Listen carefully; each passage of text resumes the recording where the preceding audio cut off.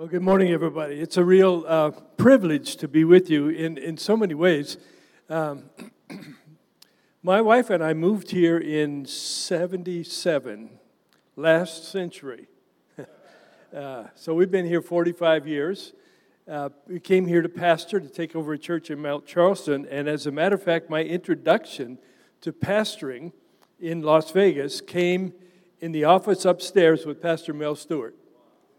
So my history kind of goes back to this church, and I'm really overjoyed to be with you again. I guess I should start by saying I'm David Walker, and I approve this message. I've always wanted to try that during election season, but my wife and I have been married this year 52 years. And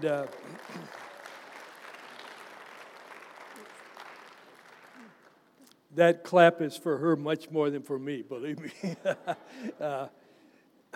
We were boyfriend and girlfriend, I guess you could say, for 5 years before that. First time we went out on a date, I took her to her junior prom. She was a junior in high school. And through my younger brother, who was a classmate of her, we went to this dance at her high school. So that was 1965. We've been together a long time. And we were planning, as we approached our 50th anniversary, to do something my wife had always wanted to do, take a river cruise in Europe. So we're planning on that. It's going to be great. And then the pandemic hit. And so instead of going on a river cruise down the Rhine, we went to my backyard. And that was our 50th anniversary. So that officially, when you hear those statistics, you right away know I'm an old guy. I mean, it's just a fact. It's an amazing thing when you discover you're the same age as old people. You don't really think of yourself as old, but you look at somebody that's old and you go, oh, I went to high school with him. You sort of realize that you've arrived at that plateau in your life. So listen, I have a very simple task today. That though it's simple in the sense that it's a narrow focus. It's going to take the Holy Spirit to do what I believe God wants me to do. And so I want to invite you to pray with me right now and invite the Holy Spirit. My simple task is this. I want to exalt Jesus so much before you today that you fall in love with Him all over again. And you walk away realizing, I didn't know that my love had grown a little bit cold. And now I see where God wants me to be. If that'll happen, then I will have accomplished my task. I just want to exalt Jesus. And I want you to come away remembering what He's done for you in some new and powerful ways. And I believe this. I think that the love that we have between Jesus and us is the key to everything. It's the key to everything. Jesus, when He's talking about the end of time, He says that here's a problem. People's love is going to grow cold. And then out from that, you see all the other things that He predicted was going to happen, but it all stems from their love grows cold. And He admonishes the church in the second chapter of Revelations, the church at Ephesus, you need to go back to your first love. And so I just want to help you today recapture that love that you've had for Jesus. And I'm totally aware that humanly speaking, that's not really possible to do. It's something that the Holy Spirit loves to do, though. So let's invite Him, shall we?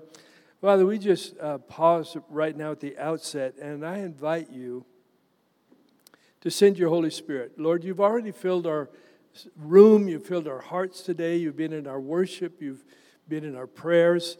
Father, you're here. We sense your presence. And Lord, I just pray now that you would respond to the hunger in the hearts of your people.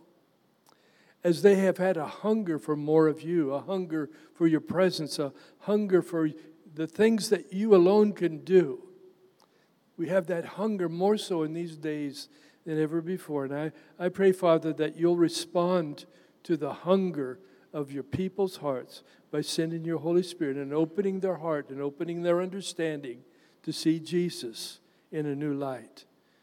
We ask you to do that now this morning in Jesus' name. Amen. Amen. Do you remember the old movies where they would have a newspaper that kind of spins, then a headline, boom, the mayor is arrested, right, or whatever, boom, Citibank is robbed, right? So the old newspaper thing. And in a way, I kind of feel like we're living in that world, Bzzz, southern border, bzzz, Washington, D.C., bzzz, Trump, bzzz, Biden, So stuff's coming at us hot and heavy. And we're challenged, really, to hear from God and stay on track with what He wants us to do in the middle of a bombardment all around us of information and catastrophe and danger and just all kinds of stuff going on. And in the middle of that, it's imperative for us to stay on track. Do what God's called us to do. Listen, just because things are difficult doesn't give us permission to change our assignment. We still have to do what He called us to do, even when things get difficult. And so that was my challenge as I'm thinking about this. How do I stay on track? How do I stay on point? How do I continue to do what God's called me to do when it's harder? Things are more expensive. How do we do what He's called us to do when things are much more difficult? At the same time, we are in probably one of the most exciting times I've ever seen to live in. This is an awesome time. God is doing tremendous things around the world, tremendous things in this city, partly through this church and others, as there is just a heartfelt cry of this city that has gone up to the Lord. And I believe the Lord is in the process of answering that cry of the city through men and women that just love Him and desire to serve Him. So it's an amazing time to live in. And, I know that you would say amen to that, but in the middle of God wanting to answer the cry of the city, it comes with problems. There's difficulties. How do we do what we are called to do? How do we meet the need? When you see the need compounded, and you think, how in the world do we do anything about that? It's greater than what we're capable of doing. And I was thinking about this, preparing, and remembered an event when I was in high school. I was on the basketball team, and our basketball team was notorious for being no good. It was not a very good team. Had a great coach, didn't have very many good players. And I remember times when the game would be close down toward the end, and we were thinking, hey, we might be able to pull this one out. And we're kind of getting frantic out on the court, just really, trying to work something, get something going. And the coach would call timeout and bring us back to the bench and go, listen, you're never going to win this game unless you do the fundamentals that we've been practicing. So get back in the game, and here's his words always: execute, execute, execute. And by that he meant, which we had learned from the coaching and the practices, he meant execute the fundamentals. And he was a great coach for that. When you're defending a guy, get your feet in this position, your hands in that position. So he was a great coach for that. And what he noted was that when the game was on the line, that a lot of times we'd forget the fundamentals and just scramble trying to win the game. And he'd wisely call timeout and say, look, get back to the fundamentals. Do the fundamentals. You have a chance here. If you don't do the fundamentals, you have no chance whatsoever. And so in that same light, what I've noted is that there are some fundamentals to the Christian life. And if you do the fundamentals and do them well and do them often and do them consistently, then you're going to win. So here's what I've learned. This is my, if you sum up my years, this is it in a nutshell. If you do the fundamentals, you can win. If you don't do them, you won't. Pretty simple. Yeah. You know, things can look good for you, but if you're not executing the fundamentals, eventually it's going to catch up with you, and you're not going to be a winner in the long run. So do those fundamentals. Now, it's right there as I was thinking about that, developing what I was going to say to you today. I was really tempted to go, well, here's 3 fundamentals, or 5 or 10 or 50 fundamentals of the Christian faith. And what I know is that you might write those things down, but by Monday at the latest, you wouldn't remember any of them. So I decided not to give you any list of fundamentals, but to just focus on one thing that I think will make a difference. No matter how chaotic things get, no matter how confused you may feel in our world, no matter how lost you may feel, no matter how discouraged you may feel, there's one thing that will be an anchor to your soul, even when you feel lost. And that one thing is what I want to talk to you about today. This is kind of a launch point then for these points that I want to make. So here's the number 1. Don't let difficulties push you off purpose. A lot of what I'm going to say today is found in the Gospel of John. So if you want to stick your finger there, you'll get ahead of the game. But in John 17, Jesus says this to his disciples. I have glorified you on the earth. I've finished the work which you've given me to do. Now, that's a perplexing verse in a way, because he said this to his disciples in the upper room. He hadn't gone to the cross yet, hadn't died, hadn't been raised from the dead. So the work of salvation had not been accomplished at all. The work that we normally think of that Jesus came to earth to do is going to the cross, dying for your sins, and that's the main thing. And certainly it is. But here Jesus is saying, I have finished the work which you gave me to do. When a lot of the work is still ahead of him in the hours to come. This was, just hours before he was going to the garden and captured there. So what's he referring to? Well, in that same chapter, John 17, he says this, I have revealed you to those whom you gave me out of the world. And John 17:26, I have made you known to them. So, in other words, Jesus came not only to die for forgiveness of our sins and to destroy the works of the devil and those things that we understand, but he also came to draw men and women to himself that would fulfill the mission. They would have that ongoing mission to fulfill what he had originally accomplished. And so, what he's saying, I have finished, is I have gathered men. 15, he says this, no longer do I call you servants, for a servant does not know what the master is doing, but I've called you friends. For all things that I heard from my Father, I've made known to you. Now, 2 verses we just read, he said, I've made you, Father, known to them. So here he's saying, I have made known to you all the things my Father has given me to make known to you, and therefore, because you know these things and you've followed along with me, become my disciples, I'm no longer calling you a servant, I'm calling you a friend. I call you friends. Now, that again, it's an interesting statement to me, because Jesus, knows all things. And he knows that these guys that he's talking to, he says, you're my friends. In a few short hours, they're going to be flying into the wind. Peter's going to deny him 3 times. And so he knows that these guys that he's saying, you're my friends, are in fact going to betray him shortly. Nevertheless, he looks at them and says, I call you my friends. I don't have anybody else, right? I think is what he's saying. You're my friends. I'm putting weight on you. My hope is in you. My confidence is in you. You're my friends. And if you think about some verses here in John 14, when I understood this thing about Jesus calling them friends, it opened a passage of Scripture to me that I puzzled over for years. You ever have any Bible verses that you just know there's something there, but you just can't seem to get it, and you just wrestle with it and meditate on it sometimes for years before, you're sitting in a sermon or something, and it goes ping, you go, there it is, right? So this is how this was for me, John 14. In John 14, there's what I call 5 signed blank checks that Jesus gives his disciples. Here they are. In John 14:13, he says, whatever you ask in my name, that I will do. John 14:14, if you ask anything in my name, I'll do it.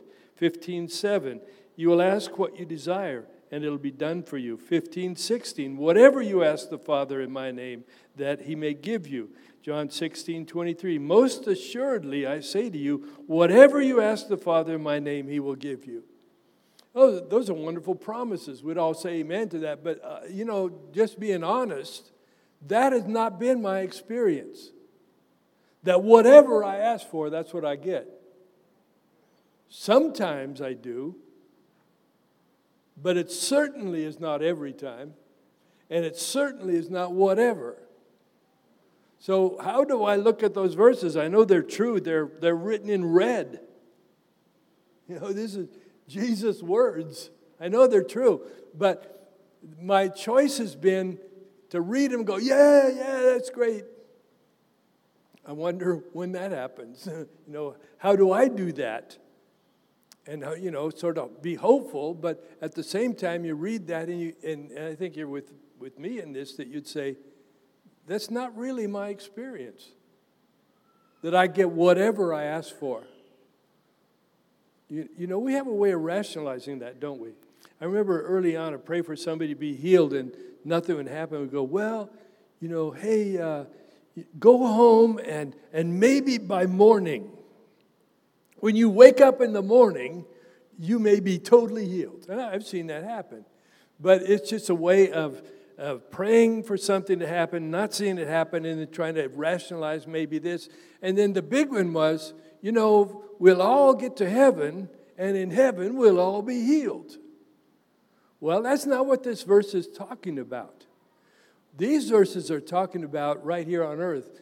Let it be done on earth as it's done in heaven. That's what he's teaching his disciples. And he's trying to tell them, look, I'm calling you to have a relationship with the Father so that whatever you ask for, that's what you'll get. Anybody want to say, that's for me? I'd like to live there. Okay, now listen. I come from a background of people that say amen in church to the sermon.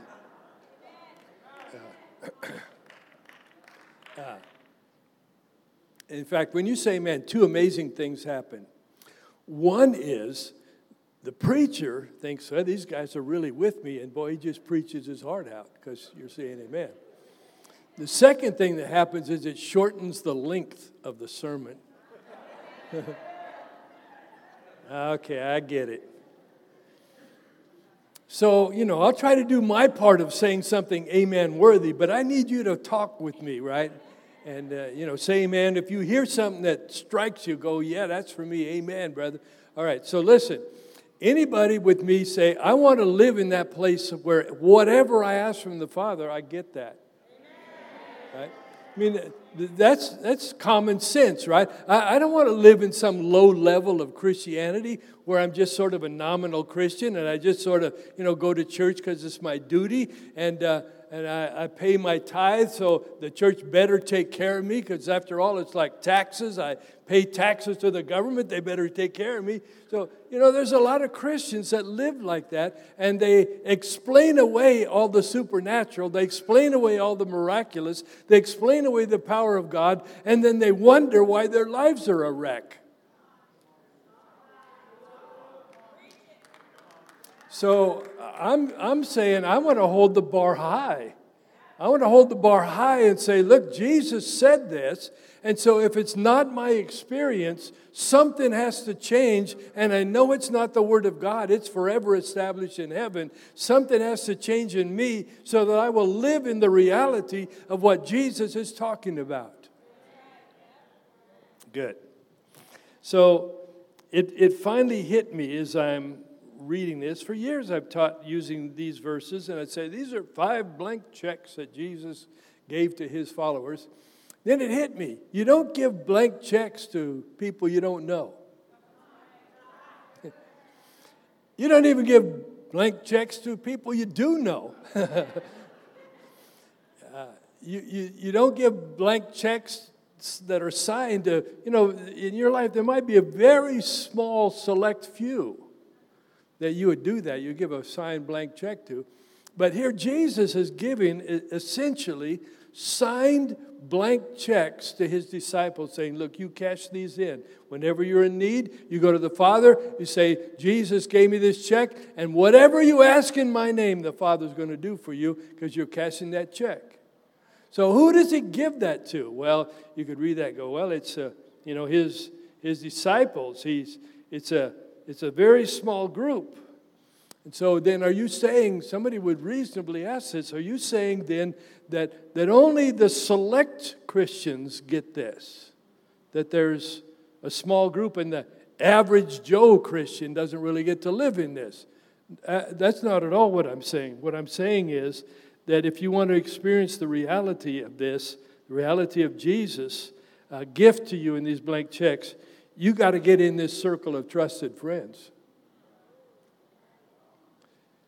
You can't be just sort of living on the outside with one foot in the world and one foot in the church. You got to get in to the trusted circle of friends so that you can live in this reality. And so here's really point number 2. Jesus wants to include you in his circle of entrusted friends. He wants that for you. And so how do you get into there? Now, I'll tell you this. Every time I study the Bible, every time I preach, I'm always thinking of this because this used to bug me when I was a young man. You hear this great sermon, and then you walk away and say, but how do I do that? How? And a lot of times the how was never answered. And so you could walk away saying, it's a great sermon, I just don't know what to do with it. Right? So I wrote something in the front page of my Bible that's been in there now for 40-some years. And it says this, exactly what do you expect people to do with what you're about to say to them?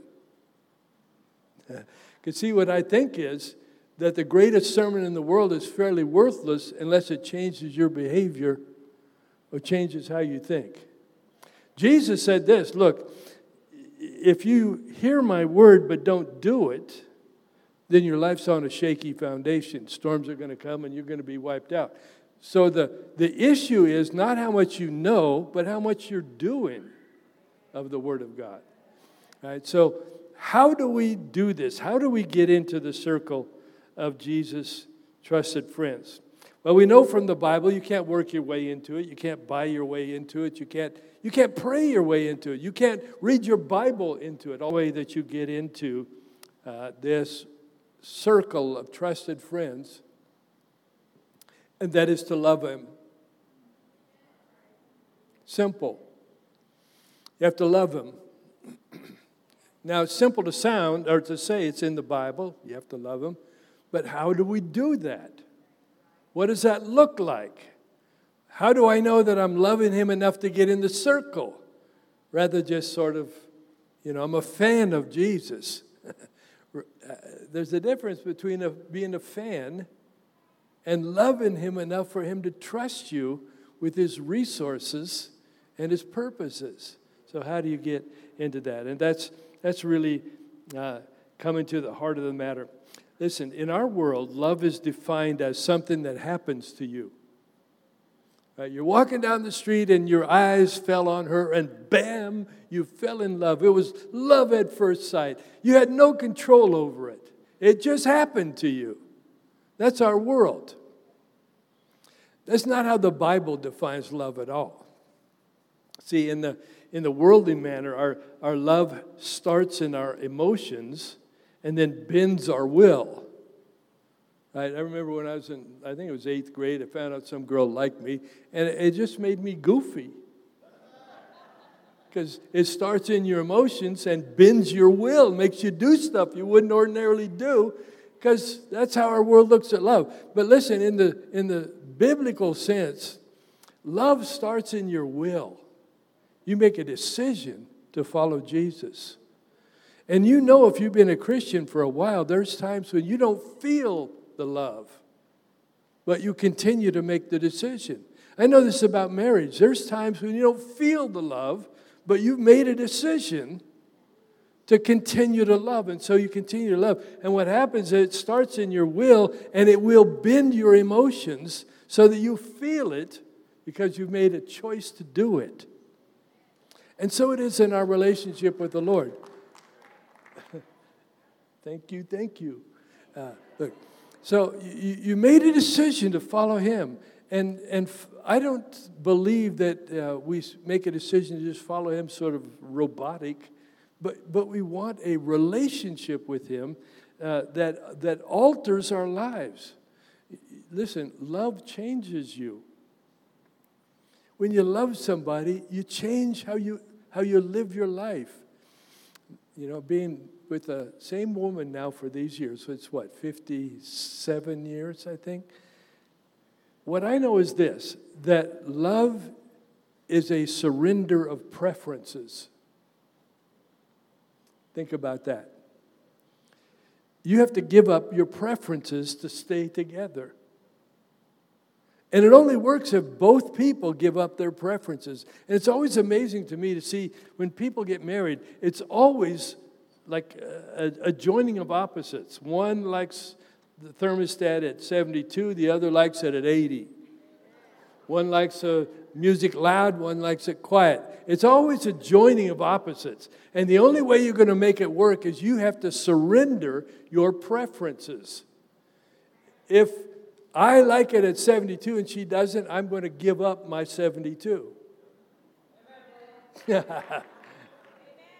That's the only way it's going to work. Now, the only way it will work continually is if I'm not the only one giving up my preferences. She has to give up hers as well. And then we've got something to go on, right? We can develop a relationship. But here's what I know. When I have a loving relationship with the Lord, I have to give up my preferences to Him. Here's how I choose to live my life. And He says, look, that might be fine if you want to live at a low level, but I'm just assuming that you don't want to pay the high cost of low living, so I want you to come up with me and let me show you a better way to live. And we get a new set of preferences when we follow Jesus, right? So if we're going to be a follower of Jesus, then we have to set our bar high, give up our rights. Boy, that's a tough thing in our world right now, isn't it? Give up your rights. That's not popular. I mean, everybody around us is saying, I've got my rights. You can't do that to me. I've got my rights. Well, in a biblical sense, a believer is the person that's saying, you know, I lost my rights a long time ago because of the sinfulness of my own life, but Jesus came and restored me, and now I am following a master who I love, and I've given up my preferences and given Him the right to lead me. That's not a popular thing in our world, that I have a master. What? You have a what?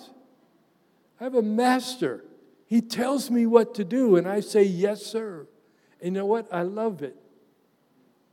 I love it that He guides me and directs me and provides for me, takes care of me, tells me what to do. I want that. All right. So let's look at some biblical definitions here. Which, by the way, can I say this to you? One of the best tools for Bible study, in my opinion, is Noah Webster's 1828 Dictionary of the English Language. In all of your Bible study books, get this book. 1828 Dictionary of the English Language.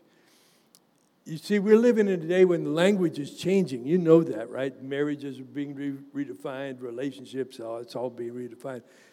There's so much else being redefined, it's hard to really picture it all. But get this 1828 dictionary, because you'll find out what the definition of words as the Bible uses them, classical definition, and for every word in this dictionary, Noah Webster used a Bible verse to illustrate how it's used.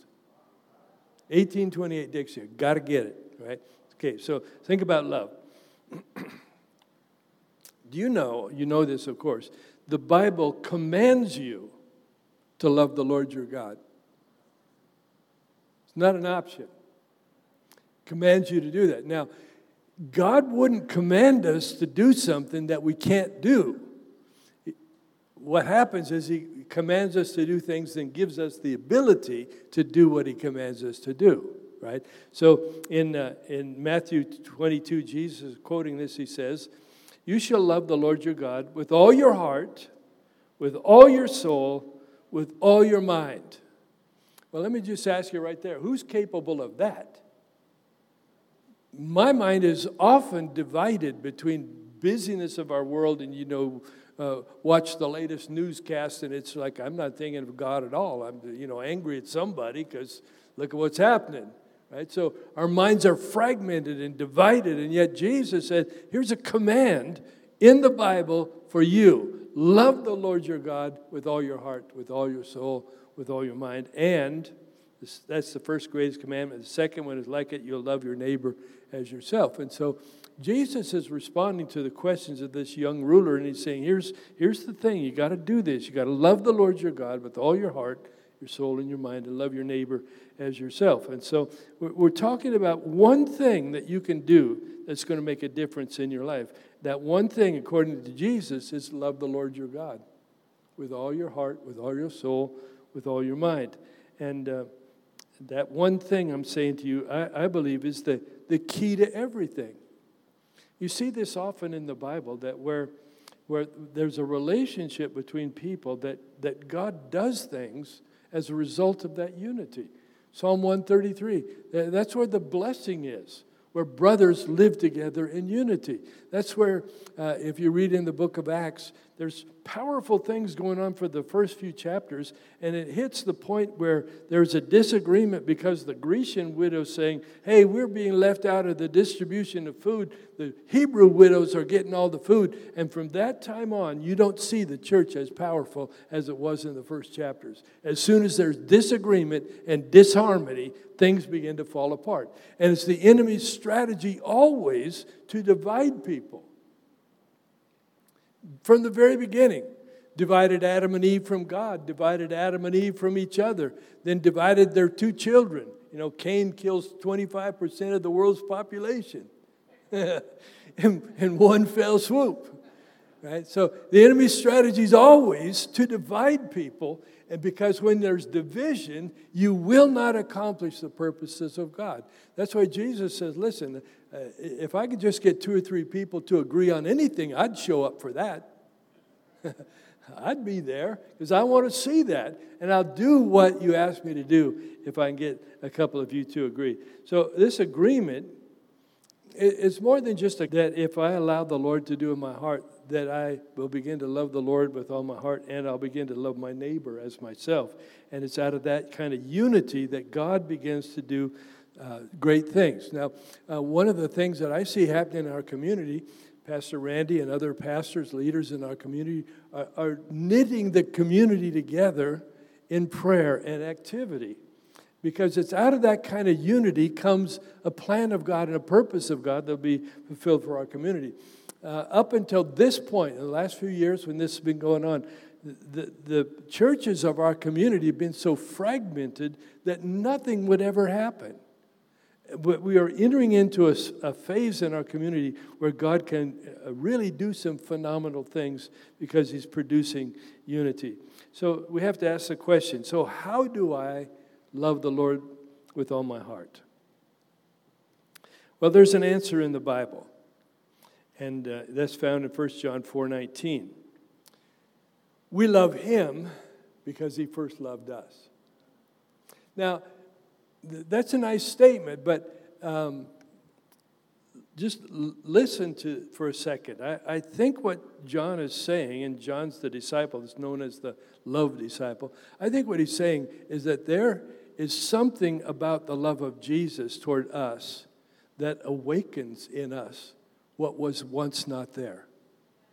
We didn't know how to love Him. We couldn't love Him. We could have some human feelings toward Him, but we didn't know how to love Him as He deserves to be loved and as necessary to be loved for God to fulfill His purpose in our life and our world. But when He loved us, this love was so powerful that something woke up within us and we began to love Him. We love Him because He first loved us. And so that's why He's saying to His friends, at the end of a person's life, there's even legal weight given to their last words. And so the last hours of Jesus' life, He's saying, I'm calling you friends. Now, this isn't casual acquaintances. These are men that have been through the grinder with him and are about to go through even more, but he knows that on the far side of their denial, there comes another moment when they are restored back to him and become true friends. And he can build his church on that. So understand what Jesus meant when he said friends. He said this to his disciples in the same setting. Greater love has no man than to lay his life down for his friends. Now, laying his life down, that's nice. It's sort of clinical. What he's talking about is what is right ahead of him, going to the cross. That's what he's talking about. And if you've ever seen the Passion of the Christ, you know laying his life down was no simple little thing. So here's the thing. If all Jesus had to do was die, he could have had a much more humane death than he had. A quick stab of the spear, he's done. Price is paid, blood is shed, he's good to go. Why the beatings and the spitting and the beard plucked out and the whipping and the crown of thorns and all that? He went through all of that, and it had purpose and meaning to all of that. We understand from the scriptures that this sacrifice was completely effective because everything he went through paid for something. By his stripes were healed, the Bible says. So he couldn't just have a quick thrust of the spear. His body had to be striped and beaten and broken so that we who have beaten and broken bodies can have healing available to us. Isaiah 53 says he's bruised for our iniquities. You know what bruising is?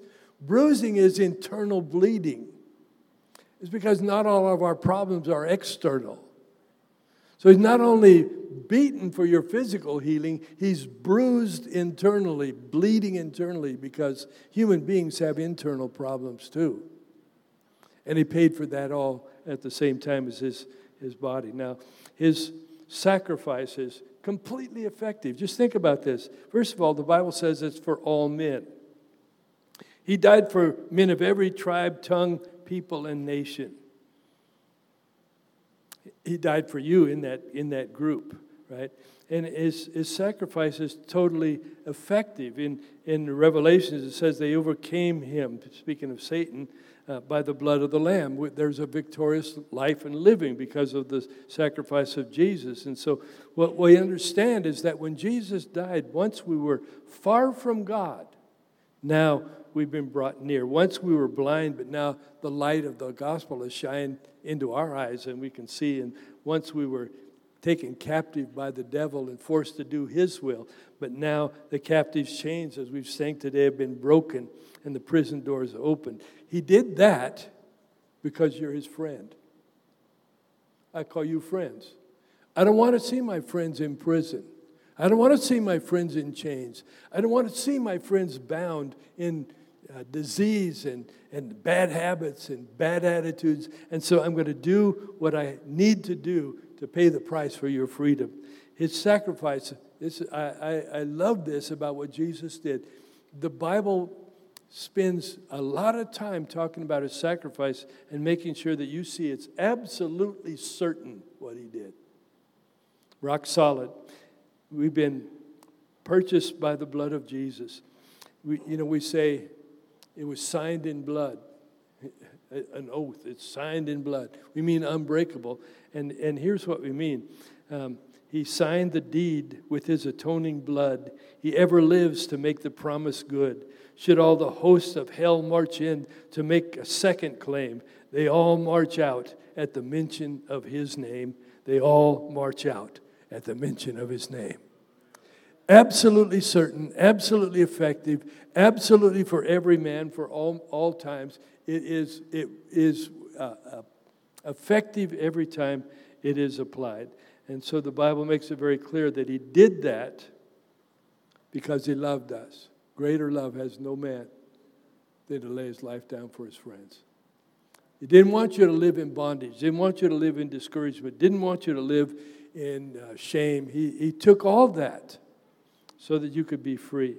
And it says, if you just love me with all your heart. Well, how do I do that? Well, just understand my love for you because you love me because I loved you. That's what the Bible says. If I understand his love, if I learn more about his love for me, then there's something awakened in me that will respond to the love of Jesus. And when that happens, then I begin to join that inner circle, that trusted circle of his friends, so that I can become a holder of those signed blank checks. Now, I want to pray for you this morning.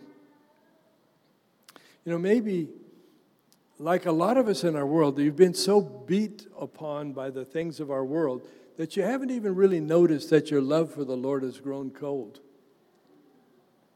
You're just busy and harassed and, beat by the affairs of our world. And it's not that you're not a Christian. You're still doing all the Christian stuff. But somehow, in the middle of all the stuff that's going on, our love for the Lord grows cold. And so as I prayed about today, there's a couple of people that I want to pray for specifically. The Lord showed me this, that there was a person that in their car on the way here today, you said, I'm going to try this religion thing one more time.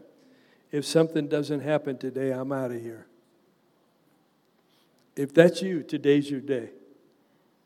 God wants to meet with you today. And second is that there's a person here that routinely, beginning on Saturday, starts not feeling well, getting headaches on Saturday. And I want you to know that that's not an accident. The enemy likes to keep people out of church.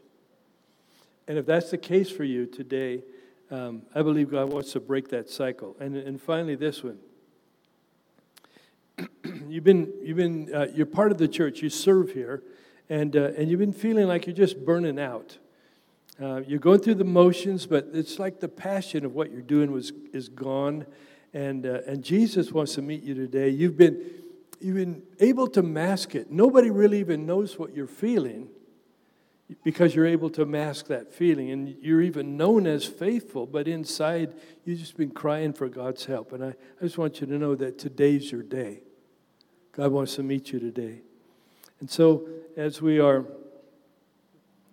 closing this up, I want to just do a couple of things. First of all, if there's anybody here that I'm going to follow Jesus. I'm done living my life on my own terms. I've made a mess of it. I want to follow Jesus. And if that's the case for you, I just, again, want you to know today's your day. Jesus wants you to know how much he loves you and that he died for you. You don't have to carry this stuff you've been carrying. Today's your day. In just a minute, I'm going to invite you to come forward. You guys have prayer teams and altar workers. Yeah, so we'll have people up here that can pray with you. But I want to just tell you one other story, and then we'll be done.